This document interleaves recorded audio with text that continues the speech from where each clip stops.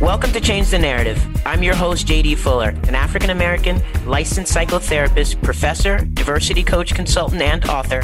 We talk about the isms. We talk about the phobias, anything that marginalizes and oppresses. Everything we are not and everything we are is because of fear. Through a mental health lens, we'll have difficult conversations with celebrity guests, political activists, and everyone in between. Our mind will tell us whatever we want to believe, but the truth lives in the body, and that's where change occurs. Are you ready to change the narrative? Martin Drux is a multinational executive who manages cross-cultural teams for a global U.S. headquartered consulting firm. When the world shut down, Martin's world opened up, and that's when he found diversity, equity, inclusion, and belonging. It became his new passion, and Martin is now committed to owning and driving the agenda from within the business he is in charge of. In 2023, Martin became a finalist for the AXCO Global Insurance Award in the Diversity and Inclusion category. We're happy he stayed up late to join us. Welcome to Change the Narrative with J.D. Fuller. Martin Drux. I screwed it up, right? No, perfect. Very good. Oh, really? Yes, yeah, very good. Excellent. Yeah. Oh, wow. I nailed it. I wasn't expecting to. No, most people are going silent on the X, and that's a big mistake because that's the coolest letter in the name. No, very nice. I appreciate that. Well, I'm so happy to meet you. And, it's taken a bit of time. You've been very patient. So I want to thank you very much for that. No, I'm really excited to be here, and I'm still figuring out if you really wanted to have me on the call. You had so many, you had just 100 episodes, I think. And yeah, I'm over 100 now. Yeah, so many exciting guests there, and I'm very excited and very flattered to be part of your podcast. Thank you so much. So let's start with the obvious. This is going to take us a little bit through your journey, but I want to start with the obvious. You're a white male in corporate America. What was the catalyst for discovering your new passion? Well, technically, I am working for an American company, but of course, I'm based in Europe. So my role is a European role. I'm German. I live in Germany, but I'm still a white male working for corporate America. It was a great question. I would say that in a multinational, traveling a lot, and then Corona came, and all of a sudden, it came to a standstill. And like many of us, had more time to reflect on who we are and what we do. And I was looking for more purpose. And so I started connect, I would say in the beginning, almost randomly with people that I found interesting. So I started conversations, and I met and connected with a lot of great people. And I thought and then that started, all kinds of research and engagement. And then, of course, during that time or before that time, you had things like George Floyd and a couple of other things. And I think that started building an interest and an engagement. And I think there wasn't a particular day or moment or that triggered it. It was probably the fact that I was sitting at home instead of traveling, and I had more time to reflect on things. So I really appreciate a couple of the points that you made there. One in particular is, during the pandemic, we all had to revisit the value of life and the purpose of life. And of course, I started the podcast then. You started your journey. When you think about it, what did it bring up for you, just emotionally and in terms of mental health for the reflection? Like, I get the fact that the pandemic had us on lockdown and there was nothing we can do. But internally, what happened? What was shaken for you? Very difficult to say because it was a very intense period, right? Because the normal day-to-day life before 2020 was, you were distracted all of the time. And all of a sudden, right? And all of a sudden there wasn't a distraction. The gym closed. I started running because, the only thing to do was I never did outdoor running.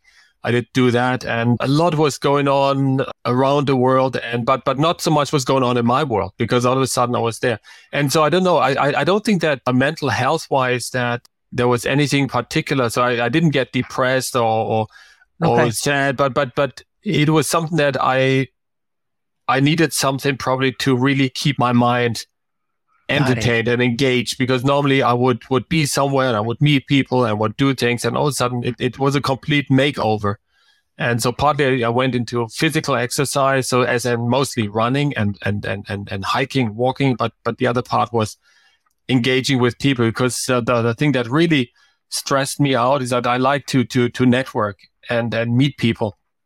And all of a sudden that was really, really toned down. There was social distancing, and you were encouraged basically not to travel and not to go out, not to mingle. And the virtual reality actually helped me a lot with that.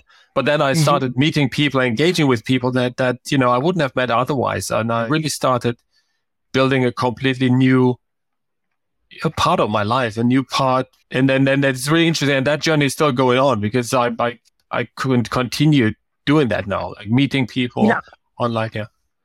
No, I'm sorry to interrupt you. You finished that thought? No. It's really something that I developed a passion for because what I really like is the opportunity to participate in somebody else's lived experience.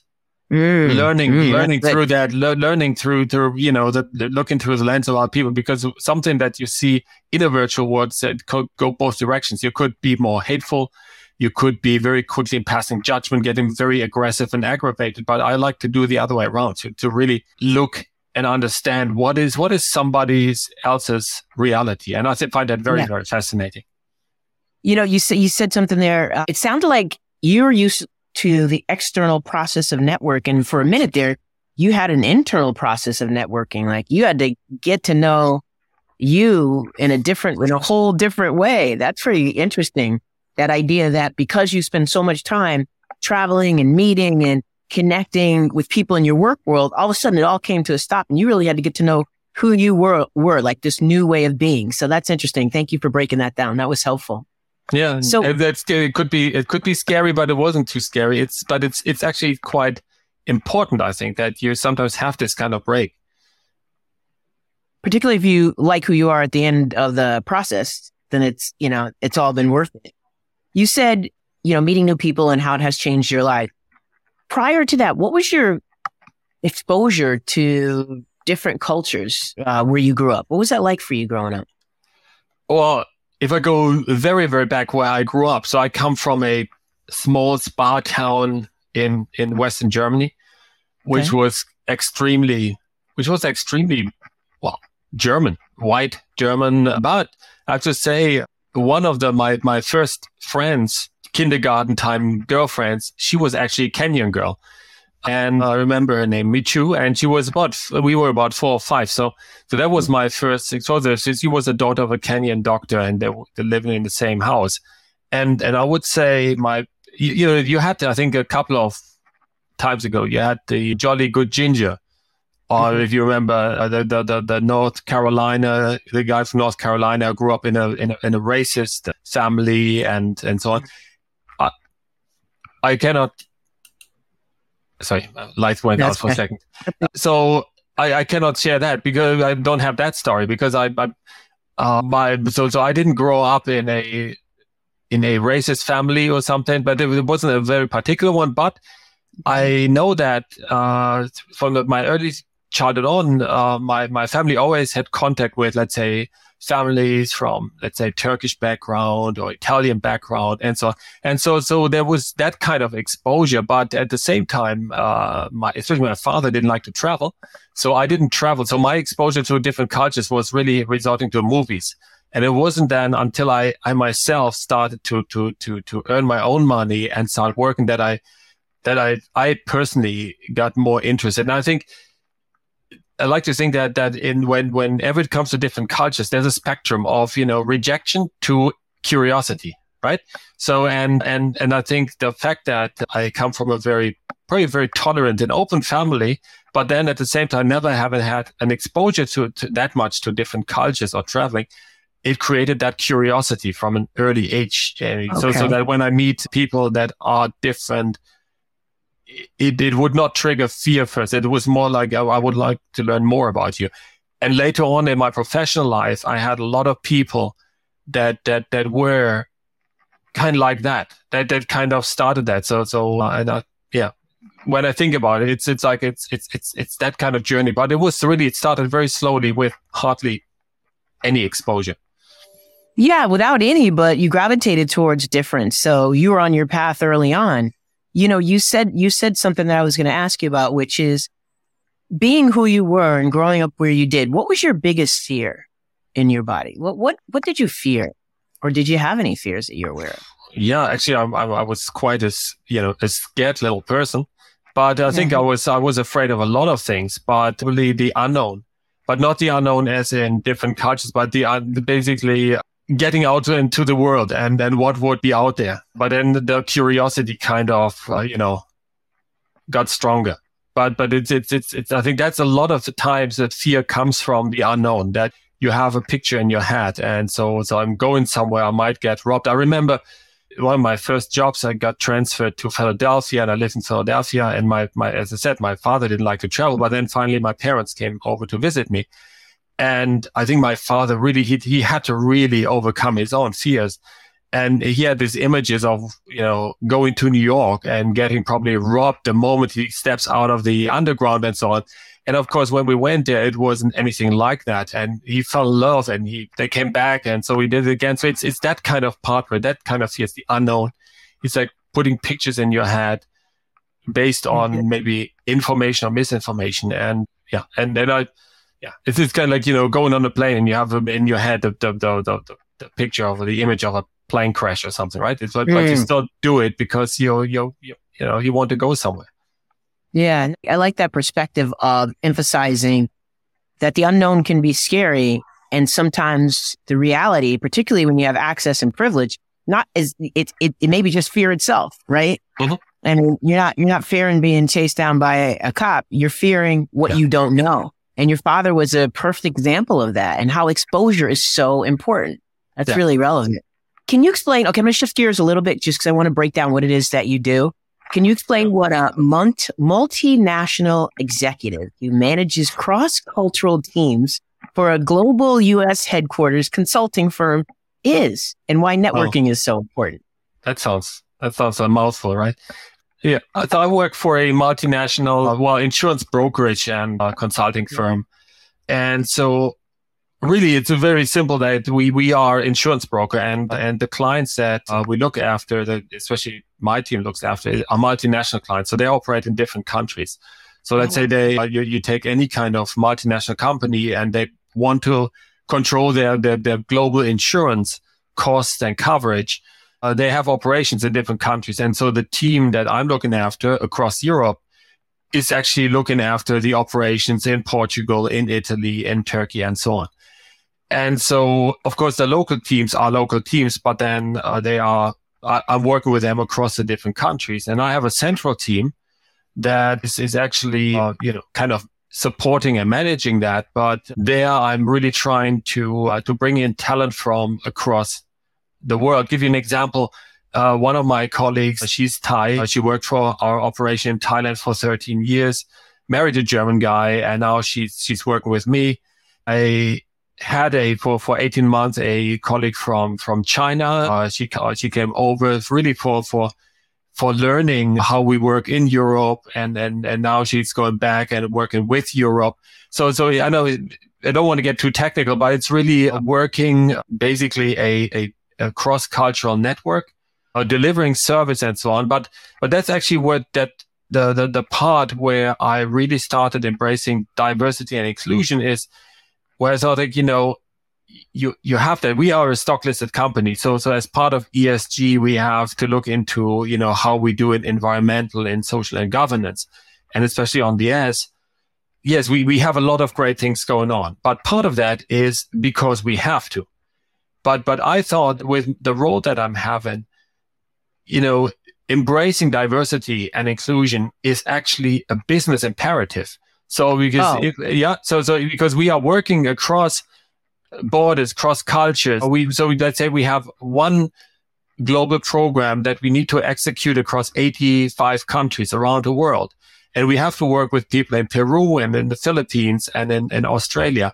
So working in those teams, you need to be culturally sensitive. You have to have that awareness. So I try to make that a business case rather than a tick the box exercise and we have to do it. No, this is something that we need to do. That is actually, even if we didn't care about it, I do care about it. Even if we didn't care about it, is something that really makes us better and stronger. So that's where I'm coming from. Thank you for breaking that down. It made much more sense when you explained it. And so networking actually is everything that you do. And what do you think the key, I want to go back to what you said, but I also want to just find out what is the key element of networking? Because believe it or not, I don't network well. Yeah. So what? No, I don't. Well, tell me what the key element to networking is for you. I would say, I don't want to be too philosophical, but it's a love of people and the curiosity in other people and the idea of sharing your own life experience with other people. So as I'm getting older, some of my posts, if you go into LinkedIn, some of my posts is when I post a picture that I took, I don't know, with somebody 25 years ago. And then our paths cross again and we take that same picture again. And so I put that into comparison. So there's an old picture with me, very skinny, very nerdy with a lot of hair. And then me now, still very nerdy, but no hair. And so it's this whole part. And then we say, oh, remember we did that. Or right now, so I'm a big fan of classical rock music. So I have a couple of friends. Some go back to my school days and we go to concerts together. Some of the bands are still from the old days. And it's kind of like, bringing your own life, experiencing your own life together with other people. That's something like, so it's very difficult to explain, but it's really this whole thing about being curious in other people, but also sharing your life and experiencing your life with other people. I think that's what it comes down to. That's great. No, that's great. That's great. Okay. So since the pandemic, what do you think has changed the relationship between employers and employees? What's been your close observation of what has changed?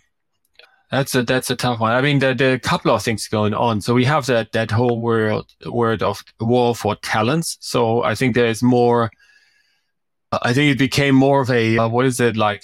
Kind of like a seller's market in a way that if you want to call the seller of their talent. But also people probably, I'm not the only one who started reflecting on purpose of life, right? Because the world came to a standstill, and so the corporate world keeps going very fast, bigger profits, more growth, what have you. But then I think some people said like, wait a second, there has to be more to life than that.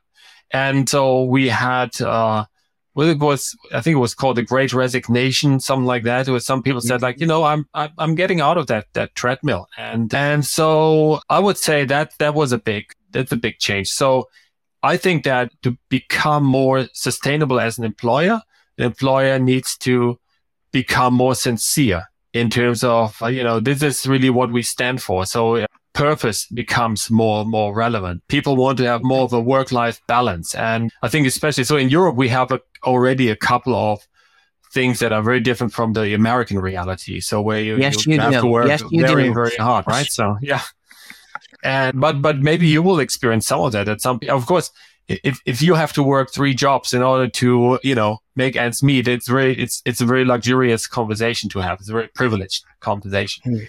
But it seems that, there's, especially now in my industry, there's a high demand for talent.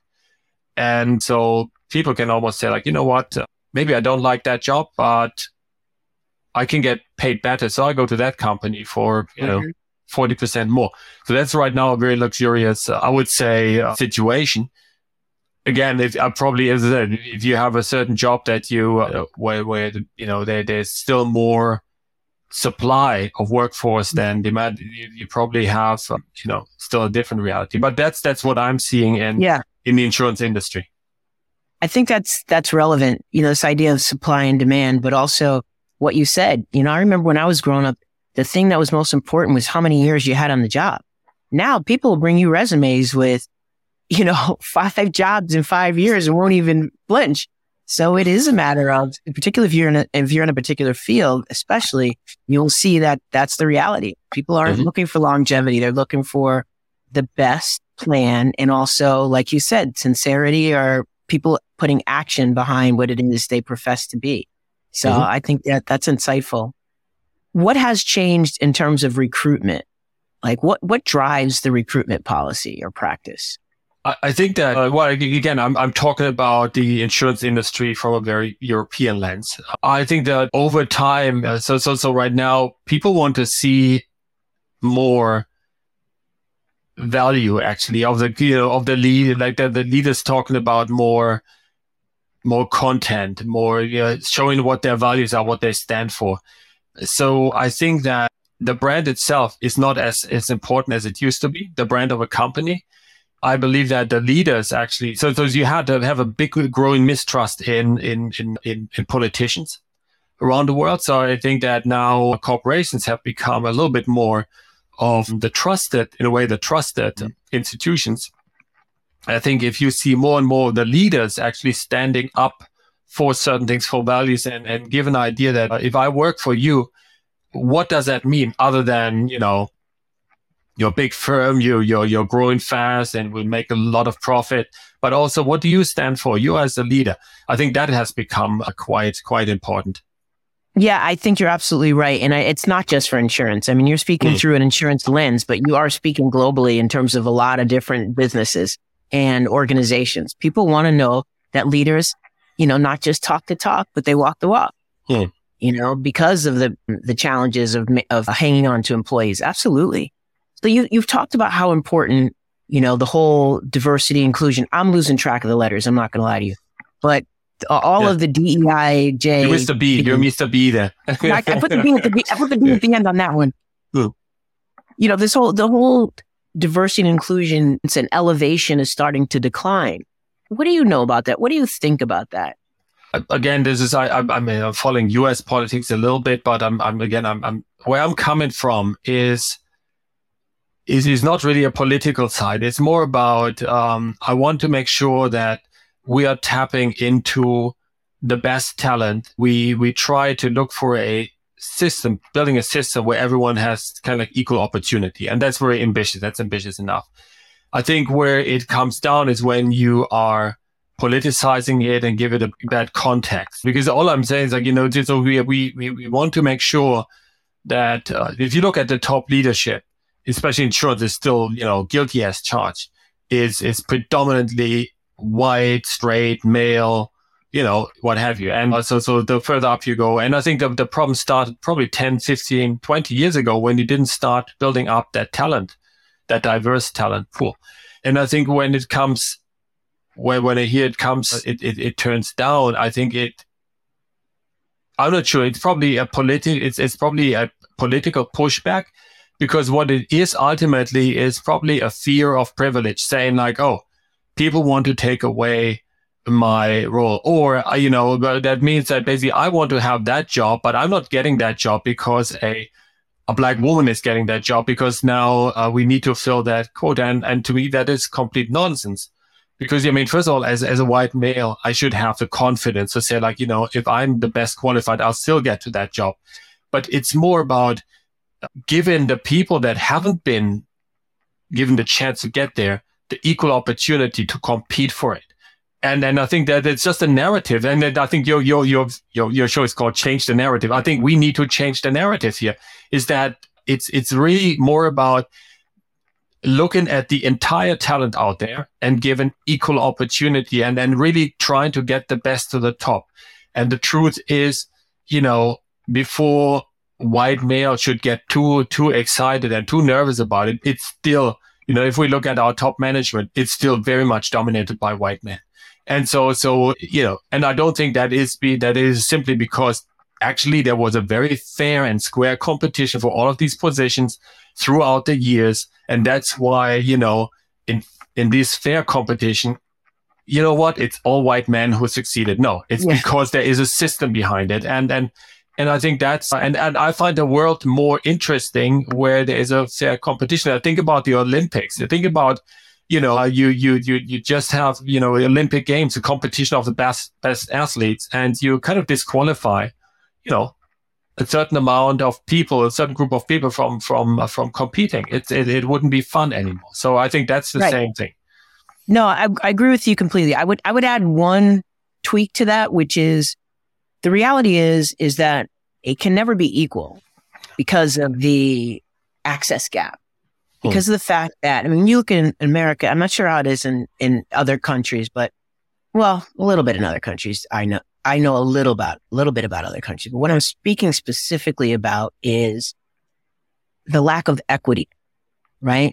You can, it starts so young, this idea of like in elementary school, when kids in impoverished communities don't have access to the tools to help them compete effectively. How is it ever going to be an equal opportunity? It almost has to be that you have to change the expectation for people who had less resources. That doesn't mean they're less capable.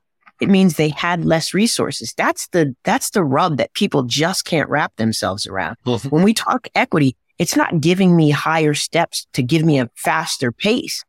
It's trying to give me opportunities I never had access to. And that seems to be such a difficult concept for people to wrap themselves around. So I appreciate how you broke that down. I also just think it's important to include that piece as well. Does that make sense?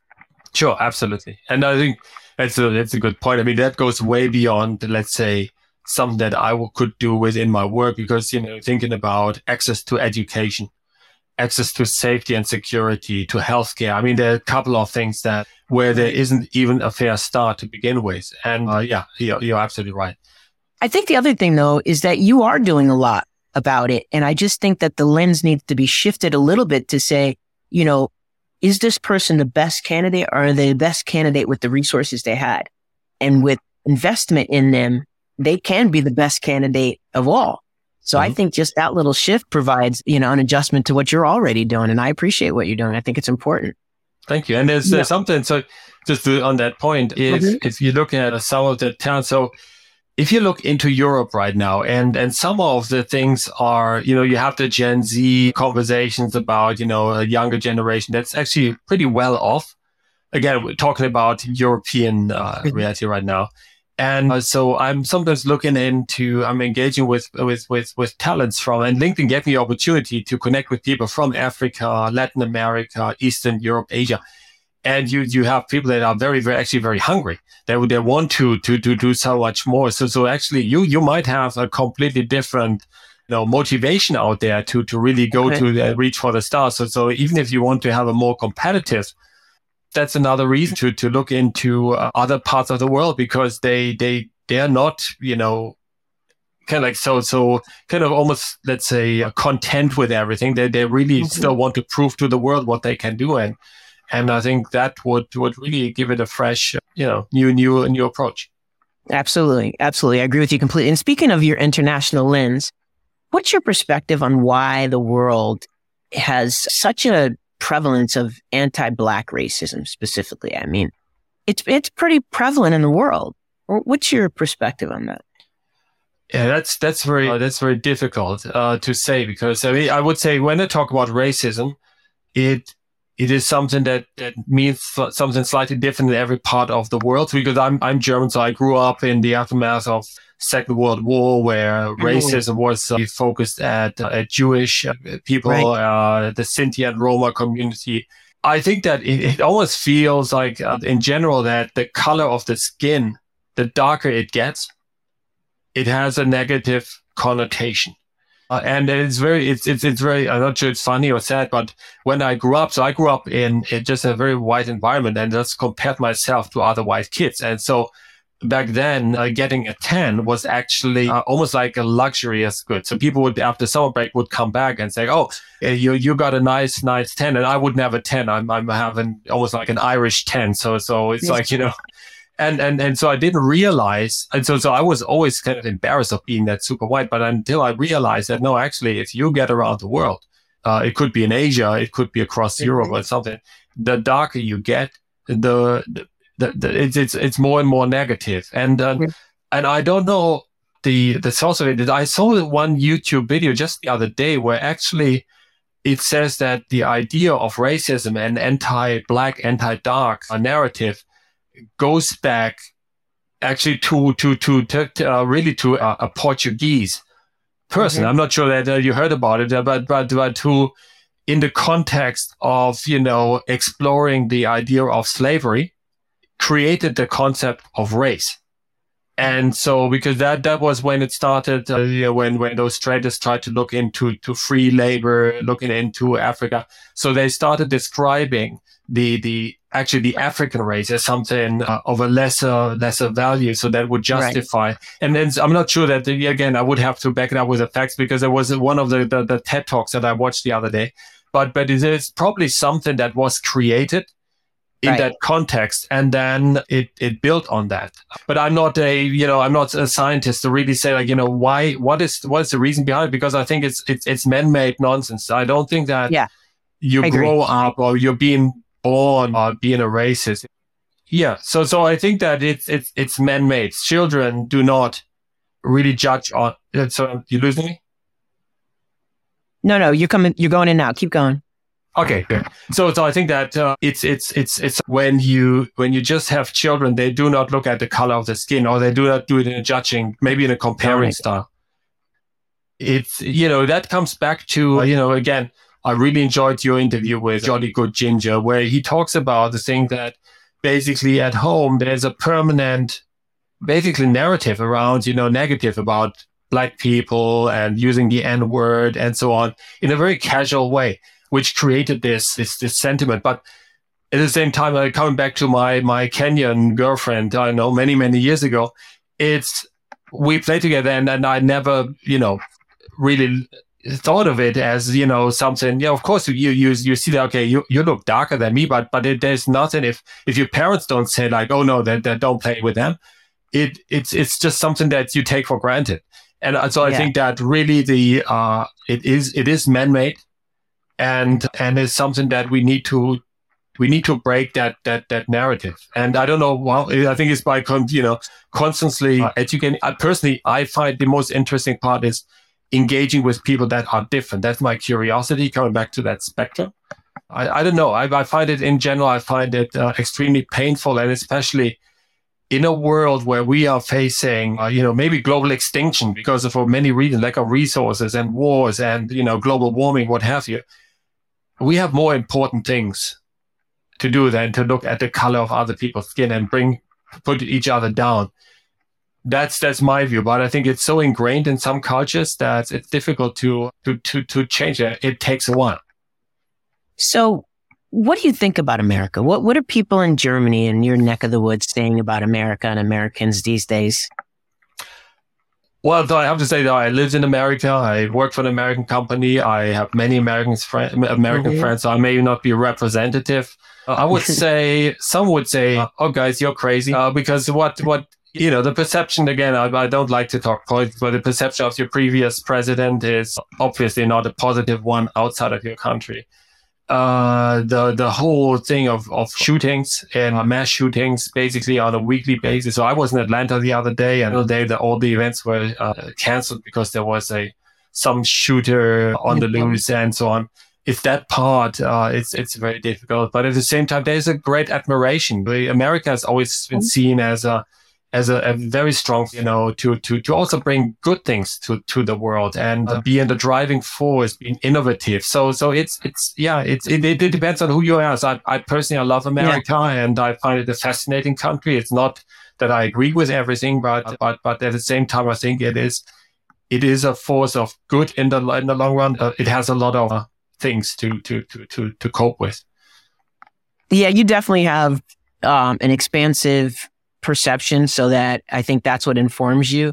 I am curious, particularly when other countries have travel warnings about coming to America. I mean, that's something new. So that says a lot to me. So, clearly we have a lot of work to do to not think so highly of ourselves as a country. And by ourselves, I don't mean me, just to be clear. I want to cover a couple more things before I let you go. And again, I appreciate you staying up late to talk with me about these topics and sharing your journey. I saw when early on you sent me a book, and it's written in German, and you said it's unfortunate that it's written in German because it was such a powerful book for you. And it's by David Mayonga. Yes, right. Yeah, and you said it has global relevance. Can you tell me how it has global relevance? Yeah, so David Mayonga is a child of African immigrants, a German, and he grew up in the Bavarian countryside. So Bavarian countryside, we always compare Bavaria to Texas. So it's a very particular case. So when he was a boy, I mean, the title of the book translates to a N-word must not sit next to me. And that goes back to an experience that he had when he was on his first day in kindergarten. The whole class was sitting on chairs in a circle, and he wanted to sit down on the only empty chair, and the white boy next to him covered the chair and said that to him. So that was something that he could not comprehend at the time. And again, it comes back to this conversation about how you put those thoughts into your children's heads. So yeah, he talks about his childhood in a rural town in Bavaria, Germany, and so on. I think the global relevance on that is that, it's really about how you harm your children if you put that into their heads, because the story that he experienced there is not a German story. It is, his particular story is a German story, but that's a story that a child could experience in France and in Thailand and anywhere in the world. That's why. Yeah, unfortunately, it is only available in German. So he's a musician and also a moderator for the Bavarian public radio station. And he also said that, for instance, when he is in his studio and so on, he's in the lobby or somewhere, and it's always him, the security always comes to him and says, like, what are you doing here, and so on, and so that's the part, again, coming back to the point of, I look at you and I look at the color of the skin and I treat you differently. And so that's why, and I saw him on different TV shows and interviews, and I thought that it's just kind of sad, but at the same time, I'm very glad that he wrote that book, and I shared it. Yeah. I wish they would get it translated. I hope they do that. And I appreciate you sharing that with me early on. You can learn German if you want to. Oh, wow. Probably not so much.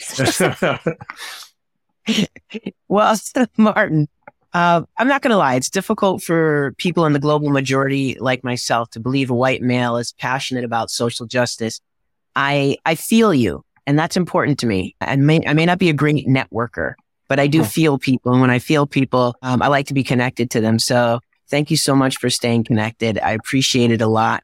What would you say to people who have difficulty trusting that this is the journey you're on and the path you're going to stay on? Oh, that's very difficult, because trust, how do you trust the person? It's basically through knowing people and seeing that they are consistent in what they're doing. I would say in one thing that I hope that whatever I say, it's not different from what I'm saying tomorrow or what I'm saying. Of course, sometimes it changes, but I think this journey I've been on, it's been a journey for a long, long time. And people that don't trust a person, to try to understand or try to get to know them better until you can back up the lack of trust. There's no easy answer to that, because it's because whether you trust me or not is really up to you, and all I can do is basically being authentic and doing what I'm doing. And yeah, so I'm very passionate about all of what we discussed, and I'm glad it shows, and I hope that other people try and change their perspective on life, that they try to open up to other people. There's really one funny anecdote there. So I'm watching sometimes on my free time, I'm watching YouTube videos, and there's one inspiring story and that I watched over the weekend. And you've heard of the Westboro Baptist Church, that crazy picket fencing cult from Kansas. And so one of that is all one family, and one of the daughters was she became the marketing person, going on Twitter and so on. And then there were people starting to contacting her on Twitter, and they didn't just call her names or something. They started to show, kind of like how the teaching of the Westboro Baptist Church was, contradicting itself, and also the teaching of the Bible and what have you. And so she started to questioning her own family, and she engaged more and more with one particular guy. And ultimately she left that cult and married the guy who actually started. And now she's going out there and she's actually educating, and because that is clearly a case of brainwashing, right? That's a family cult that preaches hate and that puts hate into and then they just go out there and talk about hate and insult people. And there was somebody who really invested time into that woman, into the daughter of the family, to really convince her. She came up, she basically left her own family behind to now start educating about how this whole thing started. And it's not about hating each other or calling each other. It is really investing into people, because I think that some of the most hateful people, think about the Jolly Good Ginger. He looks like a perfectly decent guy, very passionate about what he does. But think about how he grew up and what was put into his head. And it took actually I think it was his mother who then married a black husband, and then they had children. So actually go into that community and see that, oh, wait a second, that is not what has been put into my head. So it's that exposure that's important. And coming back to what you said in the beginning of this part of the conversation is, it's very difficult to believe a white person being engaged in this, or being passionate about social justice. I would say that, I don't want to live in a world that is just giving privilege to one group, even if I'm part of that group.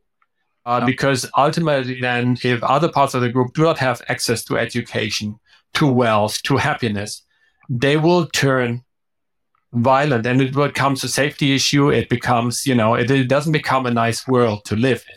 And so there is that's not the driving force behind what I'm doing, but I think that, I'm just having a vision of a world where we all live together very, very, very peacefully. And there's one, talking about positive influences, my ex-boss, unfortunately passed away 4 years ago. In the 60s, he was a German guy, white German guy. He moved to Canada, a young guy in 67, and he moved to Nova Scotia, and he started dating his future wife, who came from Barbados. And so in 1967 in Nova Scotia, he was basically in the Caribbean kind of community. His management learned about it and basically said, like, you have to stop that. And he actually then, he and Nina, his future wife, said, okay, they moved to Toronto first and then to Germany. So they said, like, no, we'll our love is stronger. Kind of like the whole story of loving, right? And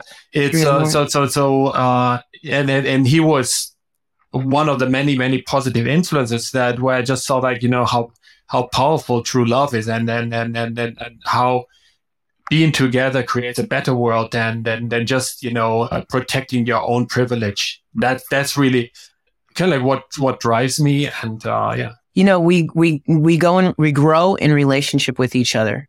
That's the key.